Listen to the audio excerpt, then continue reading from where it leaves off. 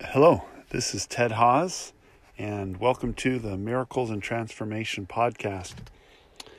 We've been in a very special time at Transform Our World, and all of us, from Dr. Ed Silvoso down to everybody who's part of this ministry, we've really been seeking the Lord fervently, hungry for a visitation.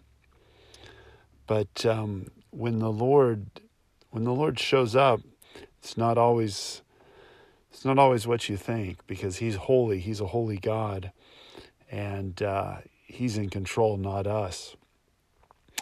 So in this episode, I just share some of the things the Lord was putting on my heart at our prayer meeting, and share some thoughts from Exodus about the life of Moses. And then I read the entire 10th chapter of Ed Silvoso's second book, Prayer Evangelism. And very insightful, very convicting. As I shared with a friend, I have a word that I don't know if you'll like, but you will love it. So if you're hungry for the Lord like I am, and if you're hungry to see the lost saved and to see His glory revealed and to see your city transformed and your nation transformed, then I think you'll love this podcast, even if you don't like it. Then the Lord said to Moses, "Go down, because your people, whom you brought out of Egypt, have become corrupt. They've been quick to turn away from what I commanded them, and have made themselves an idol cast in the shape of a calf. They have bowed down to it and sacrificed to it, and have said, 'These are your gods, Israel, who brought you out of Egypt.' I have seen these people," the Lord said to Moses, "and they are a stiff-necked people. Now leave me alone, so that my anger can burn against them, that I may destroy them. Then I will make you into a great nation."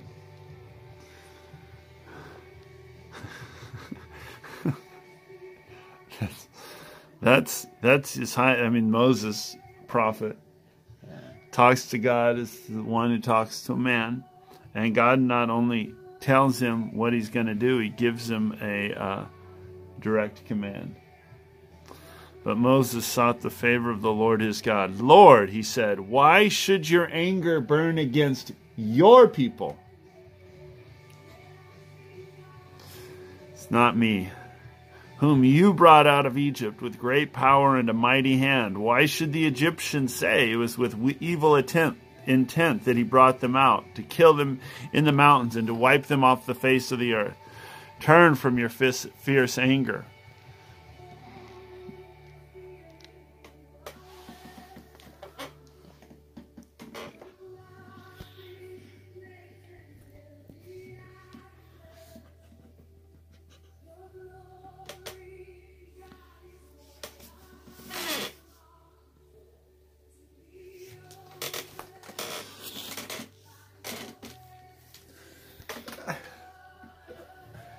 This is a picture of, well, God has emotions.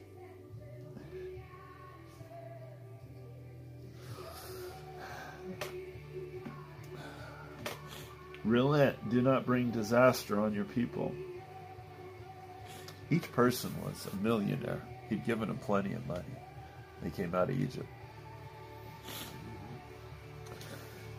He continues to argue with God. "Remember your servants Abraham, Isaac, and Israel, whom you swore by your own self. I will make your descendants as numerous as the stars in the sky, and I will give your descendants all this land I promised, and it will be their inheritance forever."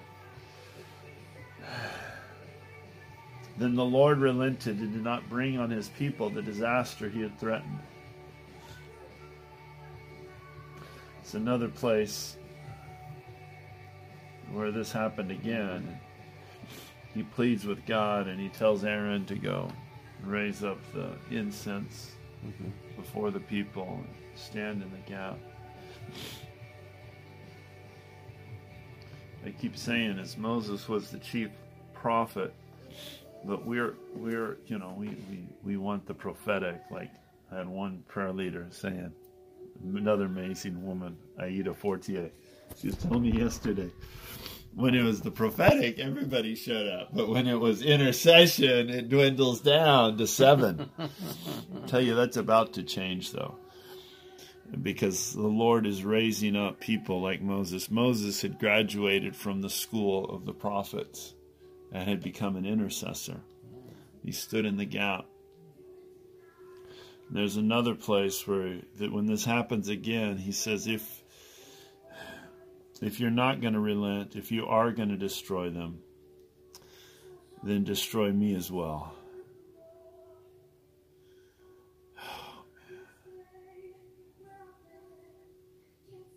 Here it is, verse 31. The next day Moses said to the people, you have committed a great sin, but now I will go to the Lord. Perhaps I can make atonement for your sin. So Moses went back to the Lord and said, oh, what a great sin these people have committed.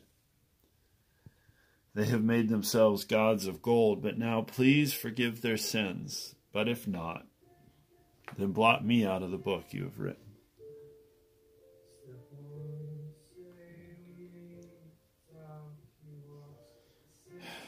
You just see the Lord, it's the wind shaking out, come out of his, out of his anger. And he replied to Moses, whoever sinned against me, I will blot out of my book. Now go, lead the people to the place I spoke of, and my angel will go before you. However, when the time comes for me to punish, I will punish them for their sin. And the Lord struck the people with a plague because of what they did with the calf Aaron had made.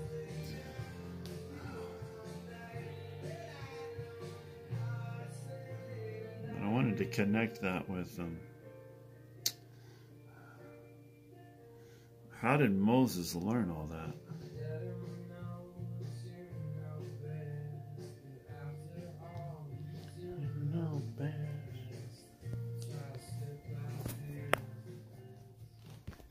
Here it is. Are we still recording? Yeah.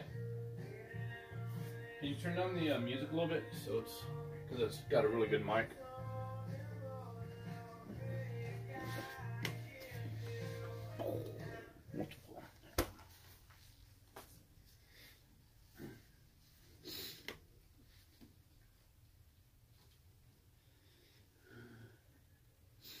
And Moses was tending the flock of Jethro, his father-in-law, the priest of Midian, and he led the flock to the far side of the wilderness and came to Horeb, the mountain of God.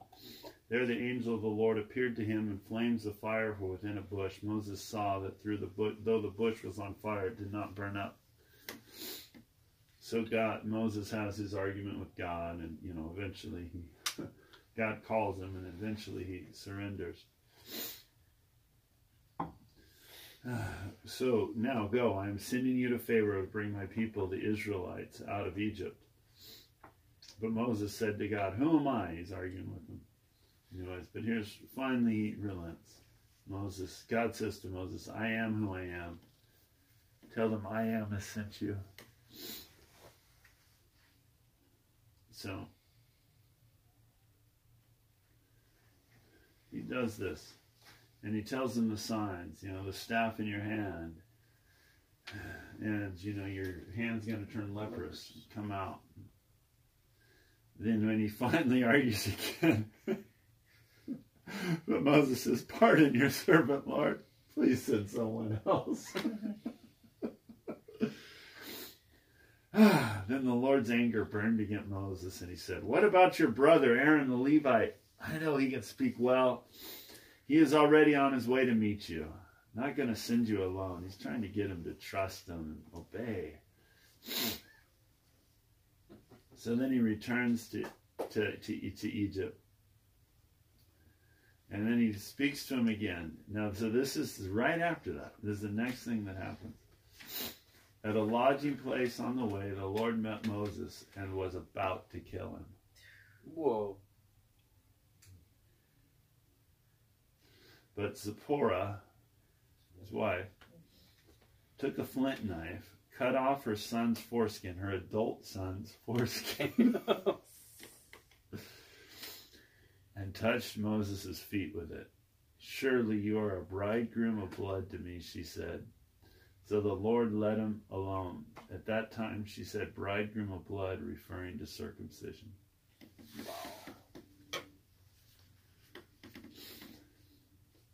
God is holy, and if we want to know him, he doesn't take sides. He's on his own side. And this whole point was Moses can't expect the anointing of God to go with him. See, and I really, he can't say I'm representing a covenant and then have an opening in his own life where he hasn't circumcised his own son, But I think the Lord was actually being gracious, This is like a very harsh coach. He's going to rail you in practice and make practice harder than the game so you succeed in the game. I can't put you in front of the principalities over Egypt because when that angel of death comes, you're going to be included in it. And that son's going to die. So I'm going to... I never saw that. Yeah. Wow. And it was through this. It was through these. This was like his first... this is where Moses learned it so that by the time we see chapter 32, all these experiences, he knows he can trust God. He's meek. He realizes he can trust God more than himself.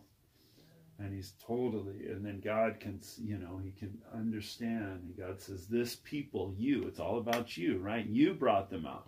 It's like, no, you brought them out. But it's not like you brought them out. It's like you brought them out. But then he's totally leading them and saying, I know better. He's like, this is like Paul, where he really understands. I'm the chief of sinners. Be gracious for them. Lord, just come. Do we really want you? Are we going to trust you? Because, he's dangerous. Yeah, he is like a... Do we want his holiness? Do we... So, Ed Silvoso, I wanted to share that. Because that's what the Lord's been speaking to me, and I want to correlate it to what what Ed shared with the team, and kind of what we're going through. It's very interesting. We had that incredible time on Saturday, and we just felt the presence of the Lord. So powerfully, the anointing. A deep deliverance happened. It's happening. We witnessed miracles. Ed was about to go on. We just had we just brought some of our C-level people in our network, had an elite gathering, that's for those who are really committed. And 48 people only. And sold out. And then at the evening session, before the closing session, Ed is praying and saying, Lord, give me the anointing. I got to close this out. Give me the anointing for the word. He says, and the Lord told him, he says, he didn't have the anointing. The Lord says, and you're not gonna. Because if, the anointing is, I put the anointing on you for a task. I can anoint anybody. I can anoint a donkey. And then he reminded him of his previous. He took him to Prayer Evangelism, which he wrote. Well, I'll tell you when he wrote it. He wrote it in 2000, so 18 years ago. And similar experience. And I'm going to read this chapter. He's been challenged us to read it, but it's a similar experience, and he says it so much more eloquently. Are you ready? To see your city or your nation transformed, you need to move to a higher level of leadership. You need to go to God's officer candidate school, where the devil is the drill sergeant. I'm writing this final chapter in the city of Manila in the Philippines. My team and I are here on the invitation of the Philippine Prayer Evangelism Network, an organization that is working with national and local leaders to reach the nation for Christ through prayer evangelism. The country is going through a difficult time. Guerrilla troops are holding the government in check in the Mindanao area. The national economy has plummeted and is close to crashing. Hunger is fast becoming a reality to many in this beautiful nation. The president, Joseph Estrada, is under attack from within and from without. Time magazine featured Estrada on the cover of its Asian edition with the headline, "He is in over his head." Most Christians in the Philippines did not vote for this president, whose campaign was supported by one of the major cults in the region. There has been questions about his character and integrity, and there is now widespread sentiment among the Filipino believers that Estrada is not God's choice to lead the nation. Many of them believe that the nation's woes are, in fact, God's judgment on the Philippines. However, after we taught on the need to pray for those in authority and to speak peace over them, national Christian leaders agreed that it was time to bless the president in a tangible way. Everyone present was invited to write a blessing on a piece of paper that would then be delivered to President Estrada. The Lord moved among the 2,500 seminar participants, and soon a huge pile of written blessings materialized next to the platform. Would this make a difference? Would the president even notice? Less than 24 hours later, a cabinet minister was standing on the platform, accepting the package of blessings. She thanked us and begged us to pray that God would put a stop to the attacks of the demonic forces buffeting the nations. Dan Belays, chairman of the Filipino Prayer Evangelism Network, invited pastors to gather around this representative of the president, and a powerful prayer was said. The envoy was then asked to tell the president that Jesus is knocking at the door of the presidential palace, and if the president opens the door, he will come in. Deeply moved, she agreed and asked us to pray that when she conveyed our message to the president, he would indeed invite Jesus in. The next morning, 3 members of the presidential family came to our hotel seeking prayer, and all these received the Lord. We then showed them how to intercede for the president on a daily basis. The day I left the Philippines, I received an invitation from President Estrada himself to discuss prayer with him at the palace the next time I was in Manila. God got the attention of the president because a relatively small group of Christians chose to obey God's command to pray for those in authority. These Christians are now determined to see the kingdom of God come to the Philippines. They plan to link every city, town, and village via radio to light the nation with lighthouses of prayer. This is serious business. If you entertain similar hopes and dreams, you need to prepare for the coming of the kingdom. Allow me to share with you a few final thoughts and important lessons that need to be learned and applied if we are going to see our cities and nations transformed by the power of God. More power. My friend Mike Richardson likes to say that his is the theology of more. By this he means that no matter how much he knows about God, he always wants to know more. This is a very healthy perspective. No matter how much theology we study, there is always more we can know about God. Every day we need more of Him. God gave us a refresher course in theology right here in the Philippines. In the early morning hours before our seminar was to begin in Manila, something extraordinary happened in my hotel room. So this is the experience that the Lord brought him back to and reminded him of, because he had it again. I had gone to bed the night before after a rich and fruitful time of prayer with the national Christian leaders. I had heard exciting reports of Filipino pastors being reconciled, neighborhoods being transformed, and Muslim tribes in the south being impacted by prayer evangelism. Intercessors had prayer walked the stadium, where thousands would gather the next day to study the principles captured in a beautiful syllabus with a full-color cover displaying the legend, "Light the Nation Through Prayer Evangelism." Now filled with expectation, I was ready and eager to begin teaching. Before closing my eyes to go to sleep, I had asked God to give me an extra measure of His presence. At 3:22 a.m., I was awakened by the most beautiful feeling of God's presence. I knew He was in the room. I could feel Him. I fell out of bed and onto my knees, and with anticipation I began to approach His presence in prayer. All of a sudden, I was stopped. I had hit something in the spirit. I felt like a clear glass wall. I was on one side and God's presence was on the other. The glass wall was preventing me from getting deeper into his presence. I asked God why that wall was there, and he impressed upon me a very sobering message. Ted, Ed, Rob, Amy, Greg, you are not thirsty enough to come to the waters to drink. You are full of good things, dreams, ideas, and hopes. They are good, but good is not excellent. You are doing the right thing, but you are not doing it the right way. You are not depending on me fully. Then the Lord took me to chapter 1 in the book of Acts. There he showed me how the disciples had been with Jesus, heard his voice, seen angels, and been in prayer, and still they had not experienced the fullness of the power of the Holy Spirit.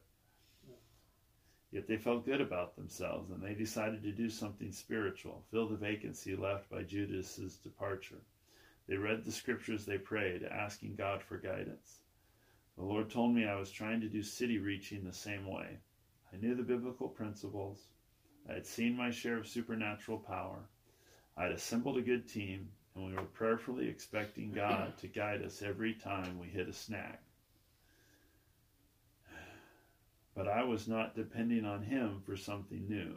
I was not hungry for more, nor was I willing to lose control so that God would gain it. I was feeding on old manna. See Exodus 16:15 through 21 and John 6:48 through 50. God told me that anyone can see his hands. Servants are expected to look at their master's hands for assignments.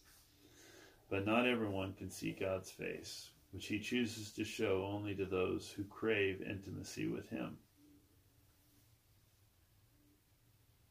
Wow, Moses saw his face. Actually, nobody gets to see his face in there. Actually, Moses did not get to see Moses his face. saw his back. Saw his backside. Yeah. Did he put Okay, his but hand Moses, but it says that Moses talked to him. As Yeah, a face to face. Yeah, as one would talk to him. Yeah.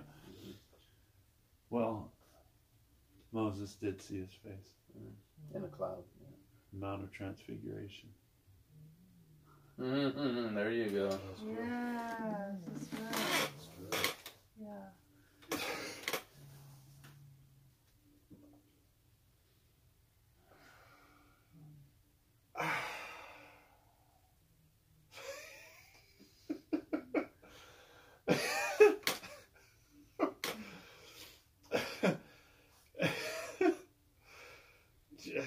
Just see that picture.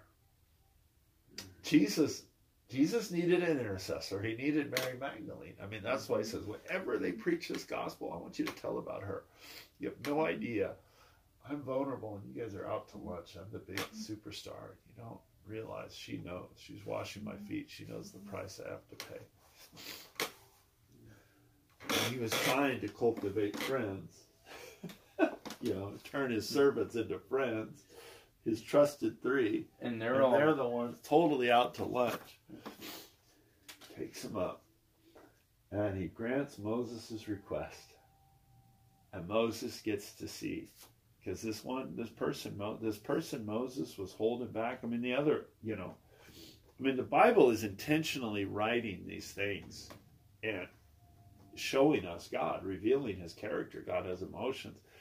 That person Moses was interacting with was Jesus Christ, who came in the flesh.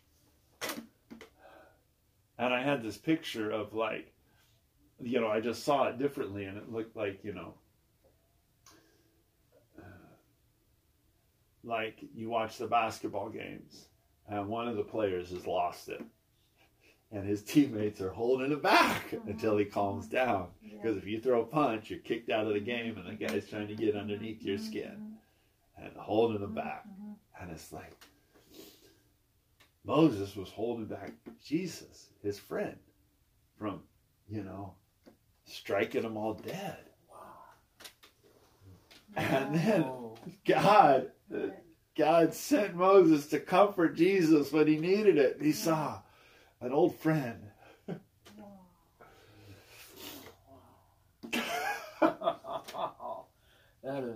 That's deep revelation right Wow. Moses, you know that offer you made? You weren't going to do it. I'm going to do it. And I'm about to go do it. And they don't have a clue. And these guys that are supposed to be helping me are making it worse. And this guy here, he's going to betray me. The leader of them all. They'll make it through. I'll make it through. The one that's going to make Woo. a attempt for each one of them. Yeah, The yeah. one, the same one. Yeah, Peter. Yeah. Open You're mouth. not there yet, Peter. You're not there yet. Yeah. Peter made it through, though. Peter Yeah. made it through. It was Pentecost. Peter, you're not thirsty enough.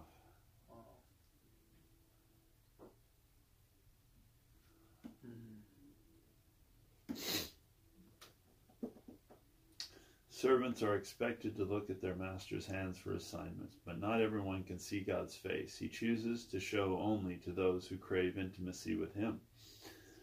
Blessed are those who hunger and thirst after righteousness, for they shall be satisfied. The Lord indicated that I am confusing his anointing with his glory. The anointing can be given to anyone in order to accomplish his purposes on earth.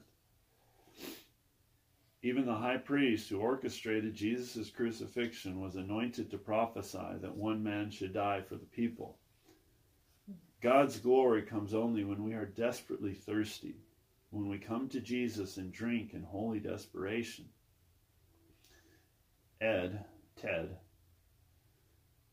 you are not thirsty enough. Like Peter and the disciples, you know what the scriptures say. You have figured out what needs to be done, and you're doing it the best you can. You're coming to me for guidance when you get stuck. But none of that is enough. You need to experience the fullness of the power of the Holy Spirit. You need to be driven out of the safety of the upper room by a mighty noise. You need to be purified by tongues of fire over your head. You need to be overcome by my Spirit to the point that you will not be afraid to lose your human dignity and lay on the ground.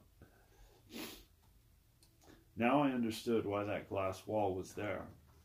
Later that morning, I met with the team, and we corporately confessed our spiritual poverty, crying out to God for mercy. I put aside my notes for the first session. Instead, when I stood before the people, I told them about the visitation, and we all lay before him, crying out for a new day of Pentecost. Out of that first session came the clear leading that we need to reach out to President Estrada with blessings. If I had taught instead of what was on the scheduled program, good things likely would have happened, but good is not the best. Because we cried out to him, God led us into something extraordinary, a move that has the potential to turn the presidential palace into a lighthouse of prayer. Let us empty ourselves of every good thing we have so that God can give us the best. He alone can provide true excellence. We cannot reach our cities feeding on yesterday's manna. We need new manna every day.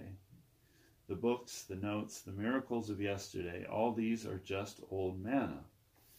We need to subscribe to the theology of more. To do so, we need to give up control and live in a constant state of awe, as did the disciples in the early church. They did not know that each new day would bring until they met afresh with God and he revealed it to them. We can reach a city by relying on the anointing, but we will not see the glory of God unless we thirst after him. I would say we're not going to reach, maybe we can reach the Bay Area. We can do good things in the Bay Area with the anointing. We can do really good things, but we're not going to fulfill our destiny. We're not going to. Begin to subscribe to the theology of more of Jesus every day. God's Officer Candidate School. If you are dreaming of big dreams, such as seeing your city and your nation transformed, you are positioning yourself for greater leadership. even if you do not say it aloud. In the innermost part of your soul, you are toying with the idea that you are to lead others. This may be difficult for you to verbalize because godly leaders are humble people. God has allowed you to lead in different aspects until now, but to see your city or your nation transformed, you need to move to a higher level of leadership.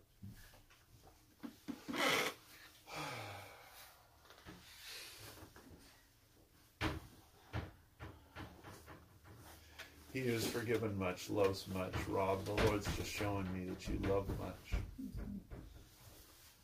And you're going to pastor some extremely influential people. He's just showing me, as I was reading this, I thought of William Wilberforce, who was used by God to end slavery in England. And it was Amazing Grace, the author of that, who was a slave trader, a ship, who before he got radically, just the Lord met him. He was William Wilberforce's pastor. And the Lord showed me, you're going to pastor some very, very influential people.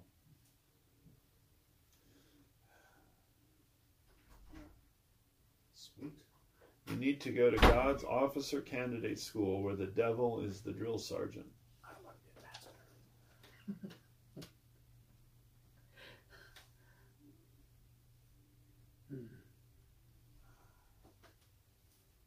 I don't think that's my calling. I'm not talking about the title, I'm talking about the function. Yeah. Talking about loving people. I'm talking about, I don't have it. Well, I guess I have a title now. I'm ordained. I never think of myself as a title. You're going to do to others what I've been doing to you. Loving you. Being a friend. I can do that. Guiding you. You can do this. The most powerful picture I saw of love in a pastoring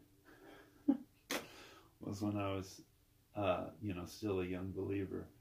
And this was by a totally unsaved person in Portugal. And it's the guy who started me out in my art career. He had an art dealership, and he saw my work and encouraged me. He said, "You're really good." And his son played basketball with me, so that's how we kind of connected with him. He was, we were talking, and I was trying to convert him. And he wasn't ready to get converted, but he loved me. And he shared this story about, when he went through this divorce, and it was really, really hard for him. And he was drinking too much. And he was downstairs in the cafe in the building he lived in. He got drunk, and he was making a scene of himself, and he needed to leave. So they called his son, who's, big strapping guy. The one that used to play basketball with? Yeah. Oh. So he was nearly as tall as me, Yeah. Said, "Come down and get your dad." So you can imagine the teenage son is embarrassed. His dad's acting like a drunk and making a fool of himself. So the big strapping kid comes down, sits next to his dad. It's just two. One for him and one for me. He sits there and he drinks with them. Tells everybody, "This is my dad and I'm not ashamed of him. He's a drunk, I'm a drunk." And of course he took him up after that. Wow. I'm like, that's love. It's like true love. I mean, boil down Corinthians 13. It's, can you be a friend? That's true love. That's pastoring. That's Jesus. That's an intercessor.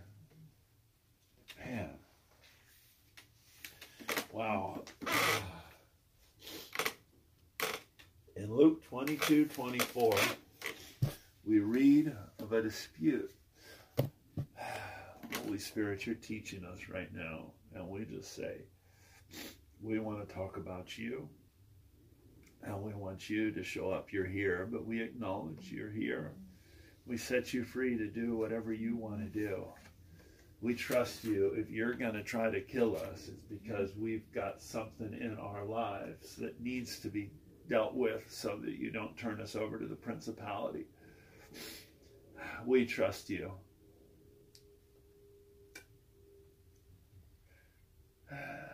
In Luke 22:24, we read of a dispute among the disciples as to which one of them would be regarded as the greatest. What do you picture Simon Peter doing during this dispute? Do you see him sitting quietly in the corner reading from the book of Isaiah while praying for his immature brothers? Or do you imagine him advising the other 11 that the only spot open was number 2, since he was clearly number 1? I'm sure you would agree that the latter better fits Peter's personality. Jesus responded by first addressing all the disciples and explaining how the kingdom of God works. He graciously promised them thrones, affirming their desire for greater leadership. Verse 30. But then he switched his focus from the 12 to the big fisherman, Peter. Simon, Simon, behold, Satan has demanded permission to sift you like wheat. But I have prayed for you that your faith may not fail. And you, once you have turned again, strengthen your brothers. Luke 22:31 and 32. Jesus singled out Peter here, telling him that in order to lead, he needed to go to officer training camp. You will be stripped of everything but your faith, which I will preserve for you, Jesus said in essence. You will end up heading in the wrong direction, Peter, but when you turn around, you will provide leadership for your brothers, but not until you have graduated as an officer. Peter's greatest asset was loyalty. As such, his greatest fear may have been to be found disloyal. And this is exactly where he ended up. He denied the Lord. Peter cried bitterly, but it was a cleansing cry, one that washed away all vestige of self-confidence.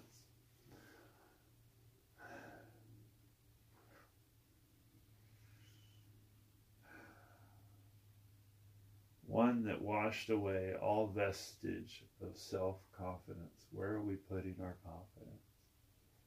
You can't go before the principality if there's anything in you. It has to be him through you. The Holy Spirit's going to come. He's going to anoint us. He's going to make us feel wonderful. But our old life is not compatible with his life. And for him to come in, we have to die. There's no other way. And you can't kill yourself. I mean, you can't hold your breath till you die. Nothing living dies without a struggle. And we can't be willing. We can only be made willing to be made willing. He has to do it. On that fateful night, Peter came to the end of himself and realized that he could not serve the Lord or lead his brothers in the natural. I mean, Peter got it. Peter got it, and he finished strong. He understood what Paul articulated. I mean, just the fact that Peter let Paul articulate and write the whole scriptures, because Paul had a gift at that, and he endorsed him and signed off on his letters. Just that is there. But what Paul said, I'm the chief of sinners. Peter understood that. He thought he was finished. But when he turned around, Peter found that the Lord had preserved his faith. You see, that's why Paul says we overcame. He turned it around by leading us as captives in Christ's triumphant parade. That's how it went. So the Lord once again shows us to everyone how broken we are, what sinners we are, and that he conquered us. Man, Jesus died. Jesus died for Peter. He had to die for Peter. I have to let you deny me. And Peter knew. He turned him over. That happened a few weeks later when, after having tried in vain all night to catch fish, he recognized the risen Lord. Okay. If you can catch fish when nobody else can by one word, you don't need money. That is money. Okay? This is the miracle. I didn't think of that, but we were praying for it. Yes, you need fish to eat. But if you can turn water into wine, see, this is the Holy Spirit is the golden goose. And he wants us to trust him and understand that. Peter jumped out of the boat and swam to meet him and to be welcomed to enjoy the breakfast Jesus had prepared.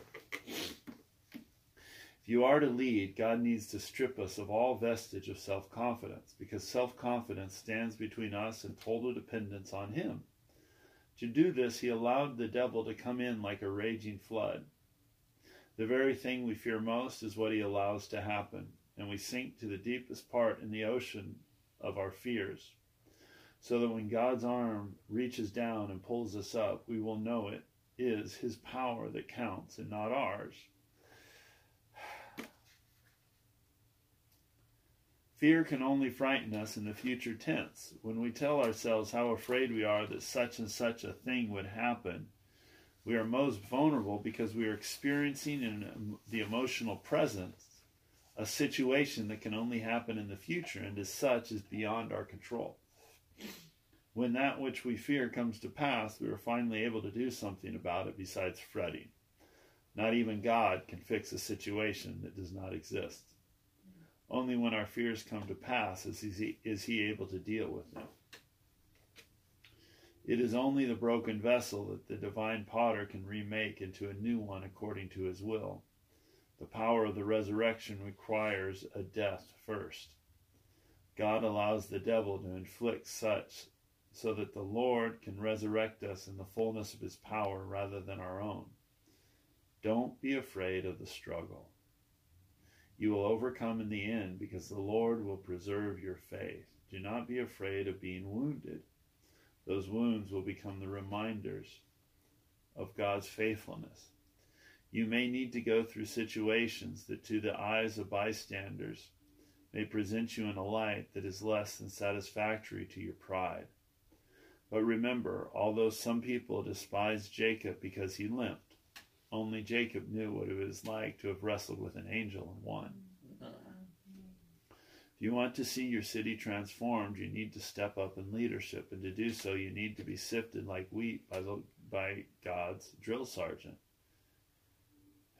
Welcome every trial that comes your way, because it is designed to make you stronger by first taking you to the limits of yourself and then driving you into the arms of the one who has words of eternal life.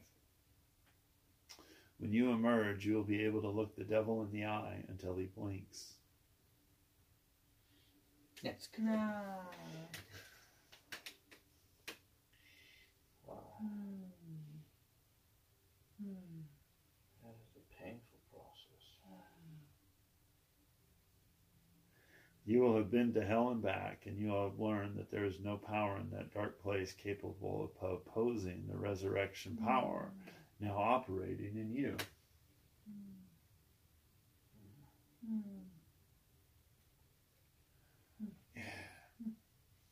Greg, I'm just sensing, it's like the picture I keep getting is the commando.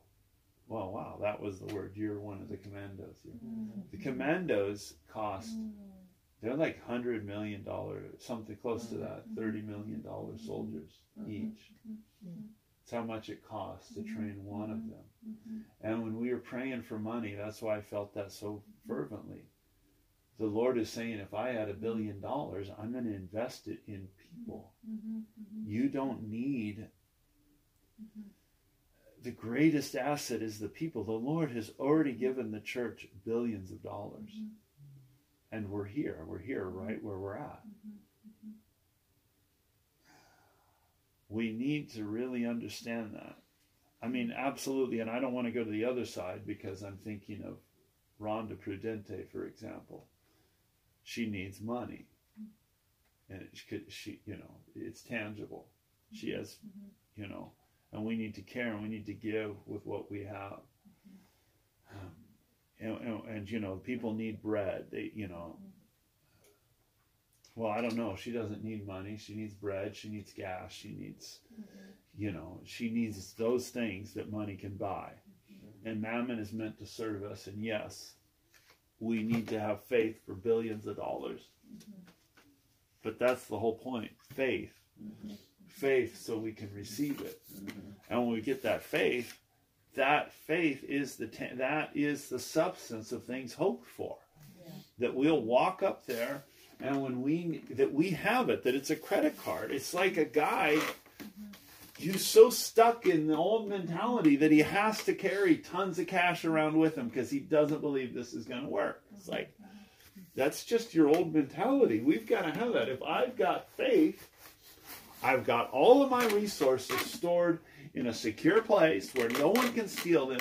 And whenever I need them, I just whip out my faith and it will be released. Which means the Lord is paying for this long.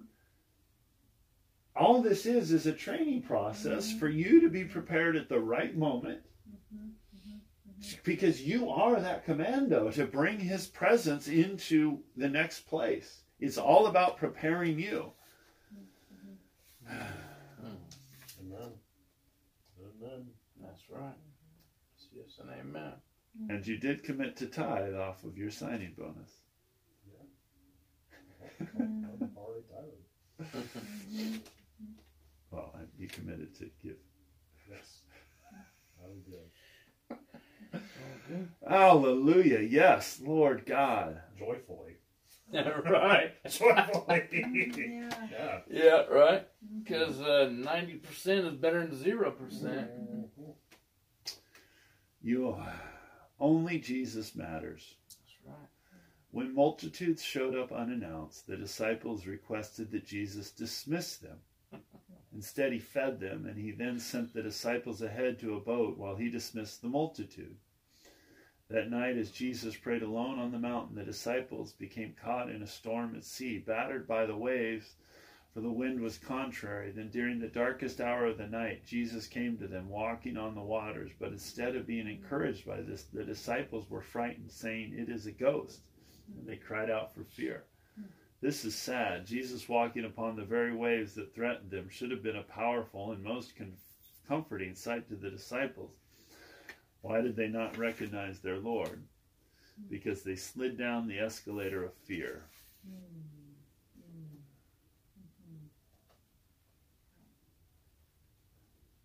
First, they were frightened, a subjective state. This means that they felt fear inside them. But they externalized their fear when they spoke corporately, declaring, "It is a ghost," and panic took over, making grown men cry like scared babies. They were experienced sailors who had fished at night since childhood, so why were they suddenly in such a pitiful state? Because they took counsel from their fears. Fear is always a poor counselor. If you hope to reach cities, you should never listen to your fears. More importantly, never hang around people who verbalize their fears. There is a powerful spiritual chemistry that is activated by declaring with our mouths what we have chosen to believe in our hearts, whether it is faith that saves us or fear that sinks us. When people allow their fright to become a confessed fear, panic sets in. The difference between a coward who flees and a hero who stands is minimal. The coward looks at his fright, takes counsel from it, and runs. The hero is not without fear. He simply refuses the counsel of his fears and chooses to stand firm. So how did Jesus minister to his disciples? He told them 3 things. Take courage. In other words, change your attitude. Choose to face the problem rather than run from it. It is I. And folks, some of the most powerful memories I have of the reality of Jesus are not the miracles. And I've seen some miracles, witnessing the miracles firsthand, like right in front of you, like deliverance is really powerful. But I remember being totally out of my element, totally stressed out with lots of expectations and carrying the weight of the world because I believe in what we're doing, you know, and having to accomplish these stuff when I'm totally exhausted and wanting to please Ed. I mean, you know, rightly so, you know, the Lord, you want to, you know, please the person you're serving. That's the whole point of serving them, you know. And I can't remember where it was. It just being totally and saying, God, I just can't do this. I can't do this. I want to run away. I can't do this. Saying, Lord, help me, help me, help me. Just facing it and saying, Lord, help me. And just feeling his little gentleness. I'm with you, Ted. I'm with you. Facing it.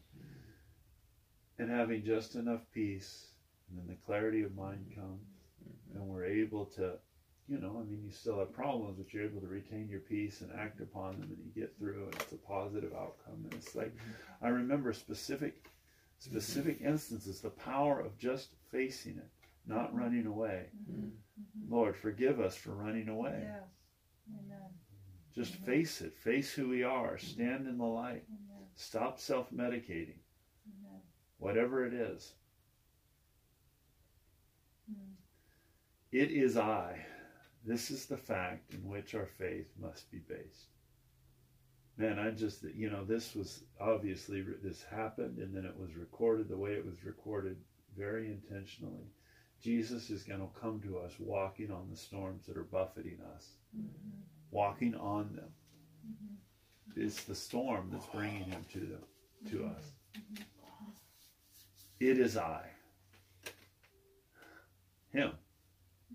Do not be afraid. Once your attitude has been changed and we have accepted the fact that Jesus is with us, it is very normal for us to stop being afraid. Normally, the first thing we tell people who are afraid is that they should not be afraid. This seldom helps because fear is an emotion that paralyzes the will. Instead, we need to do what Jesus told the disciples to do. Change your attitude. This is a decision one can make anytime, not because of psychological hyping, but because Jesus is next to us. He will never leave us nor forsake us. He is master over the problem that is battering us. Peter finally recognized this, and he dared to venture out of the boat and walk on water himself at the word of the Lord. How far was Peter from Jesus when he began to sink? Just a few feet, since Jesus was able to stretch out his hand and get a hold of him. Throughout human history, many of the greatest defeats happened within minutes or inches from victory. Brave men quit and went down in defeat when they could have been crowned with victory had they persisted just a little bit longer. When the British surrendered Singapore during World War II, the Japanese commander scolded his fallen foes, telling them that if they had fought only a few more hours, he would have been the one surrendering.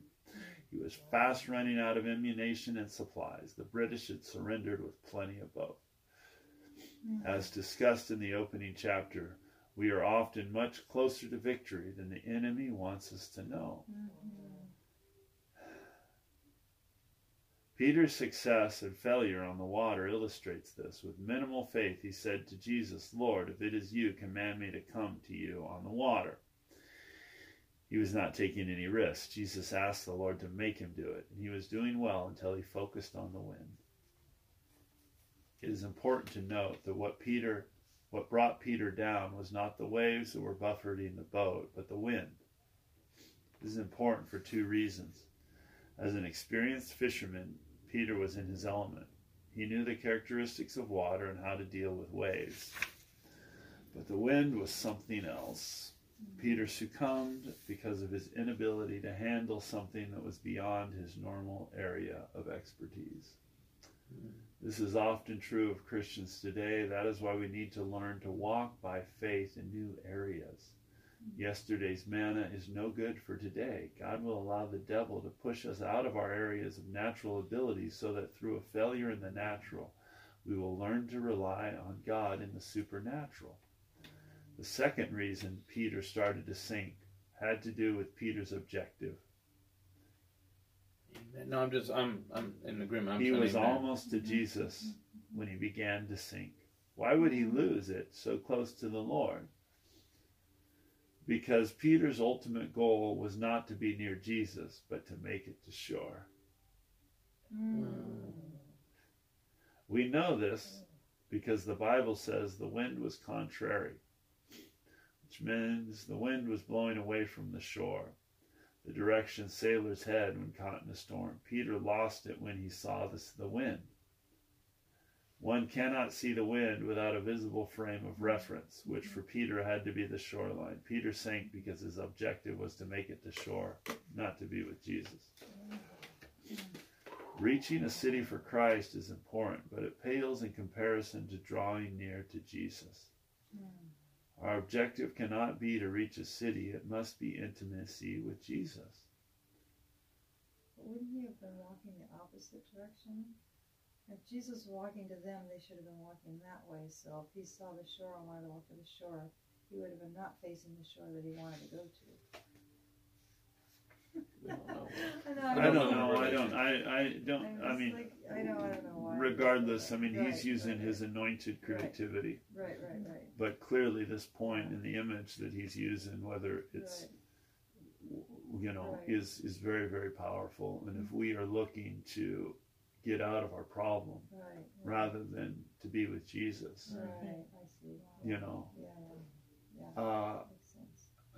We're going to fail. So whether this was one of the ways, so that definitely resonates.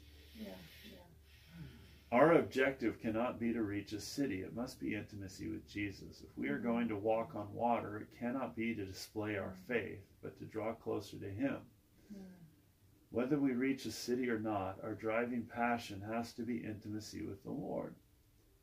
If we draw near to Jesus, we will then bring him into the boat. The wind will stop, and those who are paralyzed by fear will declare, "You are certainly God's son." Definite improvement from "he is a ghost."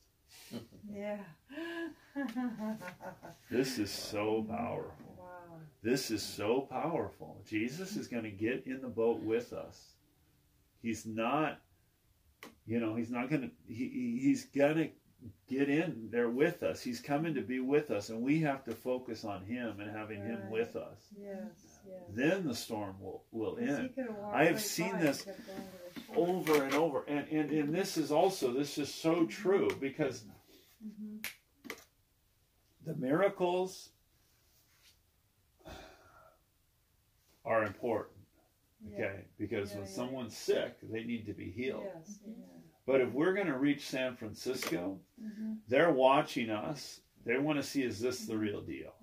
And they're going to write off miracles. They're going to explain them away. They're watching to see, what is your character like? Are you going to love me while I'm still a sinner? And how are you going to walk through this trial? Are you happy? Are you, are you real? How are you walking through your trials? And we have to embrace him, and it's really being at peace. And it's an irony, if we're going to want to, it's not suddenly, oh, now we've got it. We've got the spiritual lottery, and boom, boom, boom. Everything's all, Pollyanna, hunky-dory. People, that's just not going to cut it. We have to be willing to be intercessors, to identify with them, to suffer, to be willing to suffer. Yes.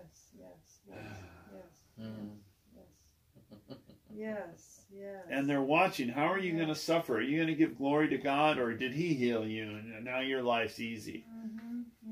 And they're going to throw everything at you.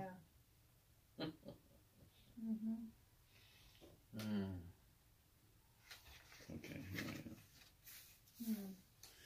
Better yet, the boat will not turn back to the shore from where we sailed, but oh no, Peter wanted to get back to the shore. He'd given up on trying to get across. Oh, I see. That makes sense. That makes sense. Yeah. Instead, it will cross over to Gennesaret, the place we almost turned our backs on when the storm hit. And the people there will touch Jesus. As many as touch him will be cured, healed. Can you imagine how differently things would have turned out if the disciples, with their proven dislikes of crowds, would have made it to Gennesaret ahead of Jesus? Wow. They may have dismissed the people or allowed only a few to see Jesus. Instead, because of the storm, they learned a valuable lesson in a wow. Well, I've read this. I just read this last night and didn't even see this part. Wow. Instead, because of the storm, they learned a valuable lesson and arrived in Gennesaret to see people and a region transformed. You see, when God was touching David, Georgie, so deeply, like, you know what I want? I want his glory.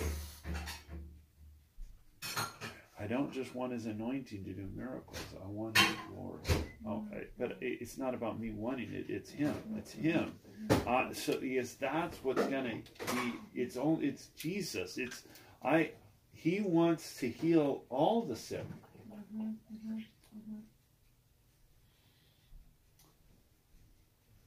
That is the beauty of trials. They force us to exchange our good things for his excellence. They teach us how to face the devil and God's power by rendering our power useless. We soon learn that we can only overcome the adversary in the power of the resurrection made real by the faith that Jesus preserved for us. And when everything is said and done, we know that the only thing that counts is Jesus. It is not what we do for him. It is him, only him. All that we have accomplished, you have done through us. Lord, give us that grace, Lord, that grace to work our tails off and achieve things with excellence, but have that humility that it was just to even be able to do that was a gift from him. And it was a joy to be able to be on his team. When we finally stand before the judgment seat of Christ, each of us will stand alone. No one else will take our place when our turn comes to face the Lord. No other Christians, no other pastors, no other city reachers, just Christ and me.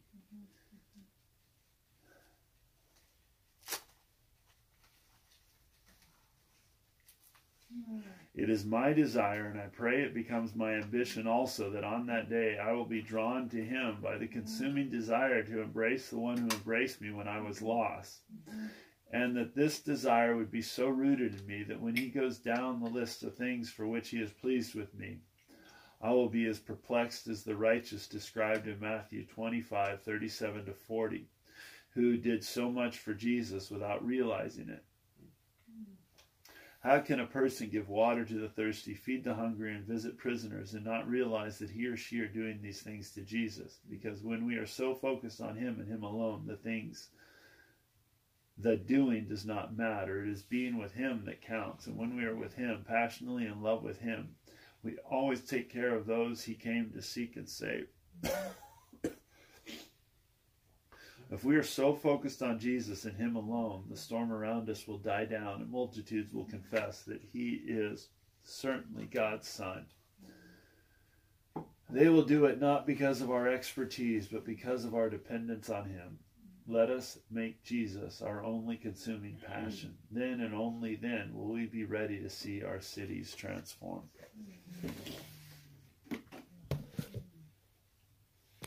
Amen. That's amazing. What's the time? It's 6:38. 6:38. 6:38. Wow.